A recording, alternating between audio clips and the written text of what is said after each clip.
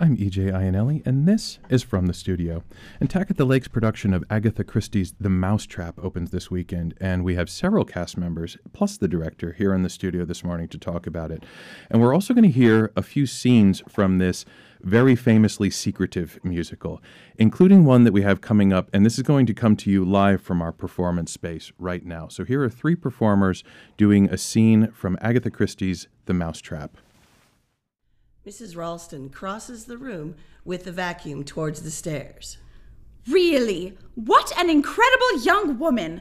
Doesn't she know anything about housework? Carrying a carpet sweeper through the front hall. Aren't there any back stairs? Oh yes, nice back stairs. Very convenient if there was a fire. Then why not use them? Anyway, all the housework should have been done in the morning before lunch. I gather our hostess had to cook the lunch. All very haphazard and amateurish. There should be a proper staff. Not very easy to get nowadays, is it? No, indeed.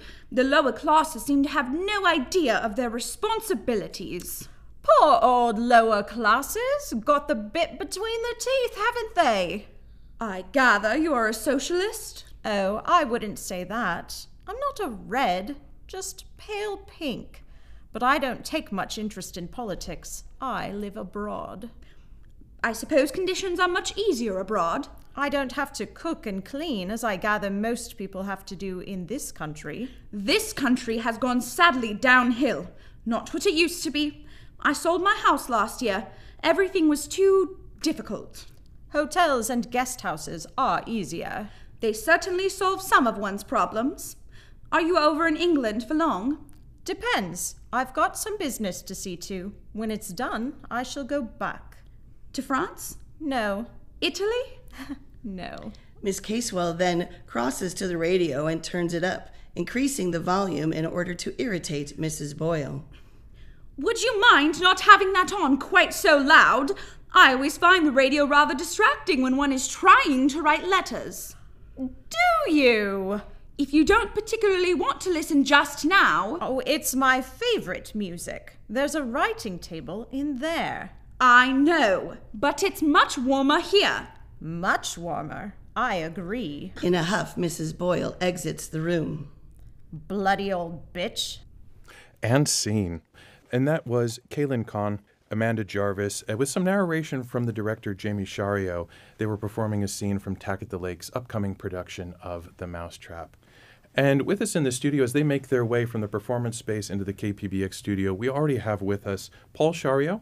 Hello. Good morning, Paul. We have Jolana Long. Hello. And Jeff Rocco. Hello. Who are already here, and they will be performing a scene a little later on, but they're acting in this production as well. And Jamie and Kaylin and Amanda have just arrived, so welcome into the KPBX studio. Thank you. It's good to have you this morning. Now, Jamie, this is a production that I think a lot of people will be familiar with, even if they don't necessarily know the plot. They know the production from its secrecy. There's almost as much secrecy around the production as there is in the plot itself, in a way, because this has been running for something like 70 seasons on London's West End. It's the world's longest-running play, but audiences are asked not to divulge the ending. So even though it's a big tourist attraction, so tell us what you can about this production. It is so fun to read through and listen to the story itself and the original story of Three Blind Mice, and just to note some of the differences between the two. And I love this adaptation that Christie wrote, but it's so fun because you never really know who the victims or victims are going to be, let alone who the murderer is. And we've tried really, really hard as a cast to keep that secret and really keep people guessing. And when you talk about the versions, are you talking about the original short story on which it's based, which is Three Blind Mice, or when it's adaptation into a radio play, and then it made the transition to a stage play? So which adaptation are you talking about? I read the book. I see. Okay. So I read the short story first. Actually, I listened to it on Audible, I'll be honest. And then I haven't read I haven't heard the play, but when Christie had adapted it for the stage, she added a character as well. So that mixture and just some of the more richness you get out of the characters from from the original story is quite fun. Now, most of our listeners will be familiar with you from your work with CDA ACT. I think that's why you've been our guest most frequently in the studio. But here you are with TAC at the Lake. How did this come about? Actually, I've worked with TAC at the Lake for several years, on and off for the last 20, how old are you? 21? 20 years. And I've actually worked with almost every theater in Spokane. It's been a lovely community to be a part of. And why this particular production? What lured you back from CDA ACT for this particular production? Timing. This time of year is a good hole for me in my own schedule as well. But also it's Agatha Christie. I mean, come on. So let's move to Amanda. Now, your character in this is Miss Casewell. Can you give us a little background on your character? And we did just hear her a little bit in that scene, but for listeners who didn't know which voice was associated with which character, who was Mrs. Casewell? Miss Casewell is described as a manly woman, and she's a bit cheeky, so she likes to, in that scene she was messing with Miss Boyle, trying to get a rise out of her, and I think you'll kind of see that antagonism kind of throughout the play a little.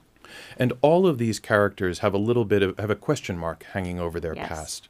Can you give us a little bit of detail on the question mark that might be hanging over Miss Casewell's past?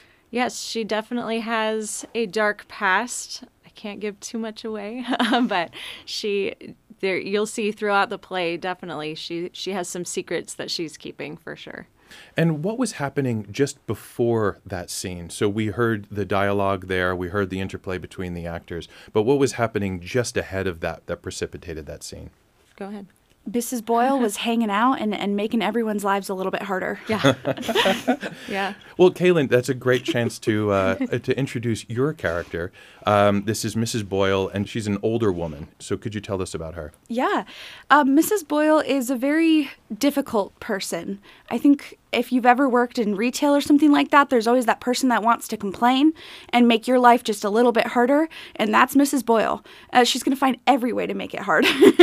So she's very fault-finding. Yes, very much so. And she has her own version of the world that she expects everyone to live up to, and then is offended when they don't live up to her standards that she sets. And is that her entire story, or does she have this question mark hanging over her past as well? She definitely has a question mark. I can't say anything at the moment because you're supposed to find out.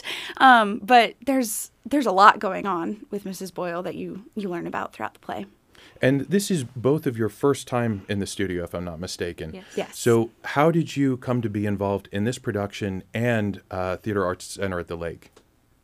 Well, for much like Jamie, it was just a really good time for me. I work in the school district. We kind of had a hole of extra time, and I've been talking about auditioning for something for a while, kind of getting back into theater for myself. And Agatha Christie, I was drawn to that as well. So it was just, good timing.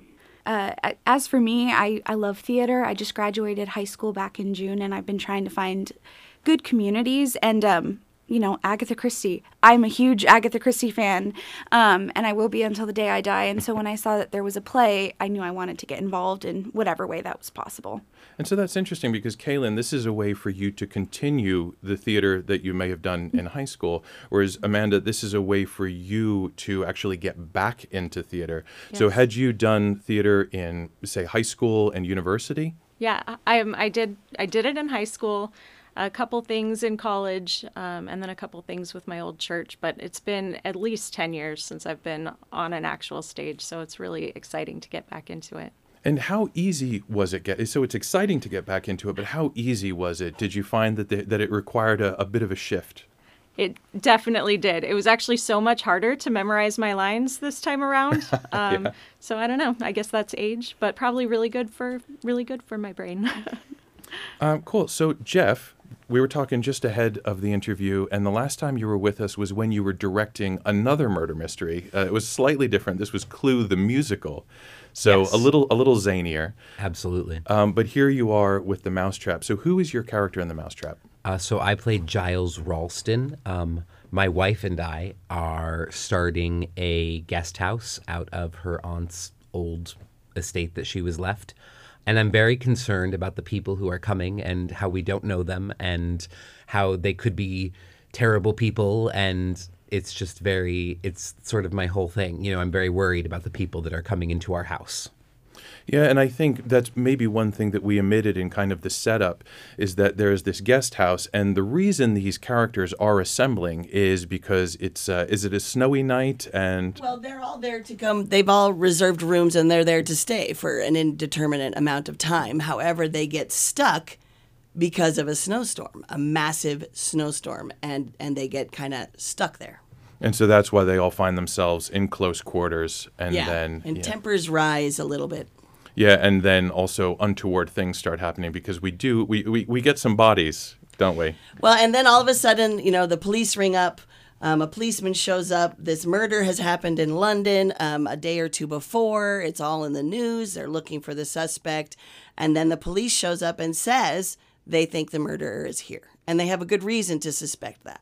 Yeah, and maybe this reveals my own bias, but the radio does feature a little heavily in this. It's kind of a plot point in this because we have this voice on the radio that announces it. Just out of curiosity, who is your voice on the radio? My husband, Jerry Shario. Fantastic. So this is very much a family production, as we'll discover in just a second. But Jolena, I wanted to talk to you about your character. Now, the last time you were here was for CDA Act, and this was a production that Jamie was directing, but you were a shadow in that production. Correct. And then prior to that, you were Mrs. Peacock in Clue the Musical, weren't you? Yes. So now you're playing Mrs. Ralston, who is the proprietor the co-proprietor of this boarding home, no? Correct, yes. I play the role of Molly Ralston. Very different from Mrs. Peacock, I will say. In Molly, a refreshing way? Yeah, it's just very different. Molly is really excited for this guest house to open. She has high hopes for how it will go, and she starts out just sort of obsessing. Actually, she continues to obsess about making sure that it runs smoothly. Well, it does not, as one can probably guess. Things start going wrong, and her character starts to just sort of, fall apart because it's not going as she hoped. Yeah, and as Jeff indicated, there is a little bit of friction between this married couple, isn't there? So could you talk about your dynamic as a married couple and maybe how that feeds into some of the action and some of the discomfort that's in the energy or the anxiety that's in the house? Yes. Well, without giving too much away, I suppose, Molly and Giles start out already coming from different places because Giles is less excited about this idea. He even says to Molly, "Do you regret opening this guest house? Should we have not done this?" And she says, No. This is going to be fine. It's going to work out, right?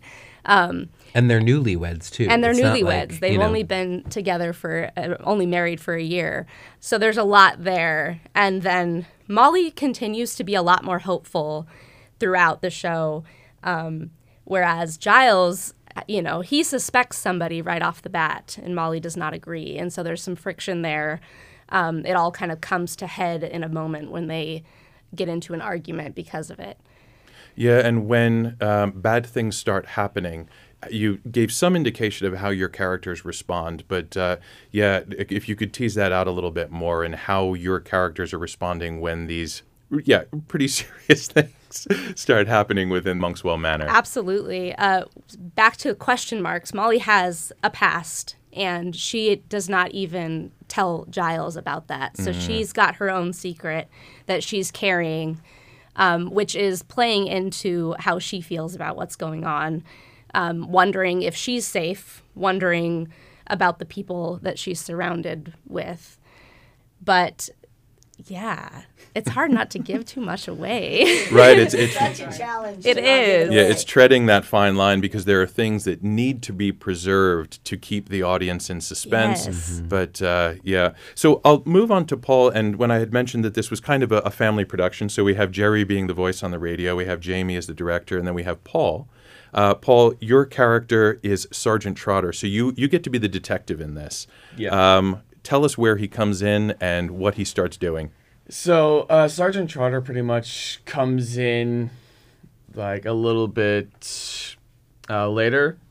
Like he calls up and he just comes down to follow up on a lead in the case of a murder that happened days prior to this event. And he's just basically just trying to find out who might be the next victim and how he can prevent it. And so are you kind of a wrangler in this, like a cat herder, or do you end up illuminating some of these dark pasts that the audience is then like, oh, I didn't expect that Pandora's box to open or that Pandora's box to open? Illuminating is an interesting word. I'd say a little bit of both. He tries to make sure everything is under his control and that he gets to the point, while also opening certain doors that were not expected to be opened. And with your mother as the director, now, does this lead to conflicts? Do you, is there some family dynamic in there as well, where it's like, she's directing you as an actor, but also as a son? Given our history, we know the fine line between your personal relationship and then the relationship between a director and an actor. So, a bit of both. And then I also wanted to talk about, well, actually, before we talk about some of the other characters that factor into this, Jeff, I wanted to talk about the transition, since we're on the subject of directors, talk about that transition from directing to acting. And so now you are in the position of taking direction from Jamie, whereas in Clue you were giving it. How does that change things for you? It's completely different. As a director, the show is sort of your vision, and you get to share that with the audience and the actors. As an actor, you are given marching orders for the director's vision. And if there's anything that, if you have any question or if you have anything, whereas a director, you just answer it. But whereas an actor, you go to the director and say, well, what about this? What about this? And this is my first time on stage in 6 years.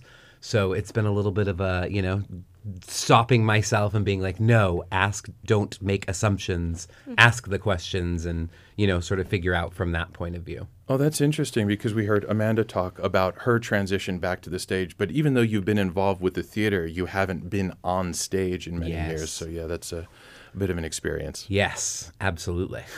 And some of these other characters that are also involved in this, and I don't know if one of you, Jelena or Jeff or Paul, wanted to talk about these folks, or Jamie as well.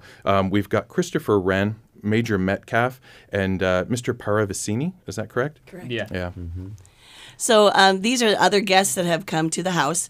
Major Metcalf is a retired Army person, and he has for some reason come to the house to stay. Christopher Wren is also a young architect in the area, learning architect, and he's, for whatever reason, has also come to the house to stay. And then Mr. Paravicini gets caught in the snowstorm.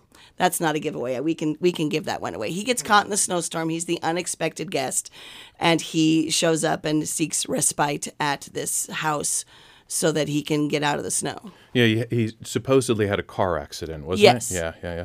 And Christopher Wren is a fairly anxious man, so yes, he seems to be a little nervous about something. So that's the question mark that's looming over him now. Yes. Yeah, what's going on in his past? He's a young man. He's very childish in mannerisms, but he's also got a bit of a dark, he's kind of a dark mindset. So he's an interesting guy. And then Major Metcalf, he's kind of, he's almost a blank slate. He's really interesting. He's almost like the metronome, kind of keeping people kind of centered when they're on stage with him. You don't get a whole lot of rise out of him, although he does have some really nice little lines that he gets to dig in at various people on stage. And I don't want to neglect set, so I'd like to talk about that. But Paul and Jelena and Jeff, I want to give you the opportunity to head out into the performance space and get ready for the next scene that we're going to hear. But Jamie, if we could talk about set, because this takes place at a very specific time period. Is that what you're going for, or have you updated a little bit? No, we've kept it to between... they don't blatantly say when the show is set, but it's somewhere between 1948 and 1950 in the countryside of England, and it is an old manor house. It is a big house. And so when doing set design and figuring out how to construct this set in this smallish performing space, that was a fun challenge to do. And having performed on this stage, I was like, I tried to turn it from a box into a triangle. to give better lighting. There's only 8 people on stage, so I can squeeze things in a little bit more. And I had a really fun time with my friend Rolf Getzinger, who does a lot of scene work and set design and is an amazing artist, on color choices and how to, as inexpensively as possible, get this beautiful, rich Victorian manor home on stage. And we're about to hear these 3 characters, Sergeant Trotter and Molly and Giles Ralston, perform a scene. Could you tell us what's going on in this scene just before we hear it? So in this scene, Mr. Trotter has interrogated a lot of people. He's inspected the house, and he's trying to kind of get a sense of what's going on, who's there, and what's happening. So they are connecting to each other and doing sort of a check-in, and the Ralstons are kind of questioning him as to just what really is going on. Great. Let's hear that scene now. Mr. Ralston, just how much do you know about these people who are staying in your guest house? We don't really know anything about them. Mrs. Boyle wrote from a Bournemouth hotel. Major Metcalf from an address in... where was it? Leamington. Wren wrote from Hampstead, and the Casewell woman from a private hotel in Kensington. Paravicini, as we've told you, turned up out of the blue last night. Still, I suppose they've all got ration books, that sort of thing. I shall go into all that, of course. But there's not much reliance to be placed on that sort of evidence. But even in this maniac is trying to get here and kill us all, or one of us, we're quite safe now. Because of the snow. No one can get here until it melts. Unless he's here already. Here already? Why not, Mr. Ralston? All these people arrived here yesterday evening, some hours after the murder of Mrs. Stanning. Plenty of time to get here. But, except for Mr. Paravicini, they'd all booked beforehand. Well, why not? These crimes were planned. Crimes? There's only been one crime, in Culver Street. Why are you sure there will be another here? That it will happen here? No. I hope to prevent that. That it will be attempted? Yes. I can't believe it. It's so fantastic. It isn't fantastic. It's just facts. You've got a description of what this man looked like in London? Medium height, indeterminate build, darkish overcoat, soft felt hat, face hidden by a muffler, and spoke in a whisper. There are 3 darkish overcoats hanging up in the hall now. One of them is yours, Mr. Ralston. There are 3 lightest felt hats. I still can't believe it. I must go. Get on with the vegetables. And scene. And that was Paul Shariau, Jelena Long, and Jeff Rocco performing a scene from TAC at the Lakes, The Mousetrap, which is opening this weekend. And I just want to say that the plot thickens, Jamie. We can hear it thickening in that yes. scene. Well, I want to thank you and Amanda and Kaylin for coming in today, and the entire cast really for coming in to chat about this and then perform these scenes. Thank you very much. I've been speaking this morning with Jamie Shariau, Kaylin Kahn, Amanda Jarvis, Paul Shariau, Jelena Long, and Jeff Rocco of TAC at the Lake's new production of Agatha Christie's The Mousetrap. The Mousetrap opens on February 16th, and it runs all through this weekend with 4 performances.